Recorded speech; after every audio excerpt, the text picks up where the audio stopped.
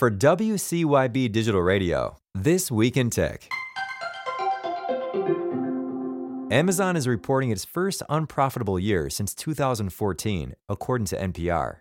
The retail and tech giant lost $2.7 billion last year, despite holiday season sales growing by 9%. From BBC, Google is launching an artificial intelligence-powered chatbot called Bard to rival OpenAI's ChatGPT. Bard, which is built on Google's existing large language model, LaMDA, will be used by a group of testers before being rolled out to the public in the coming weeks.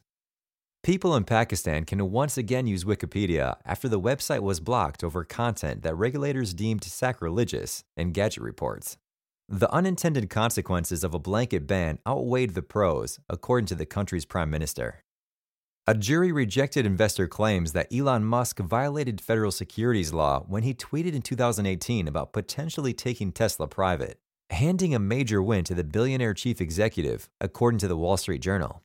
The 9-person jury said the investors who brought the class action case failed to prove that Mr. Musk hurt them by tweeting about a possible deal.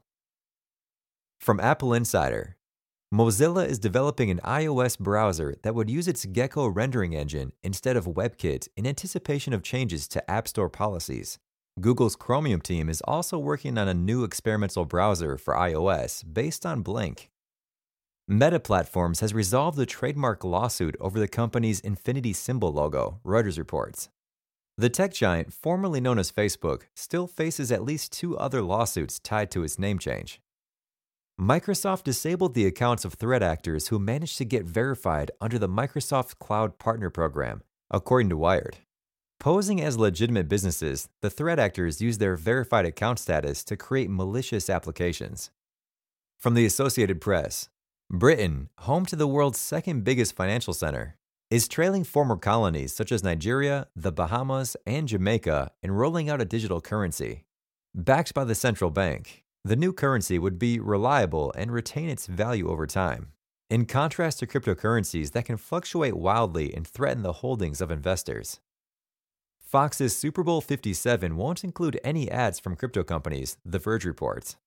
FTX and other crypto businesses that originally bought ad spots have all since backed out.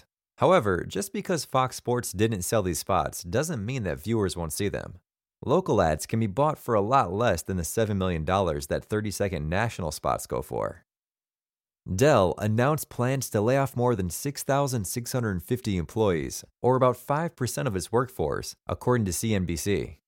The company said the cuts were made in an effort to stay ahead of downturn impacts. For WCYB Digital Radio, that's This Week in Tech. Check back next week for more updates.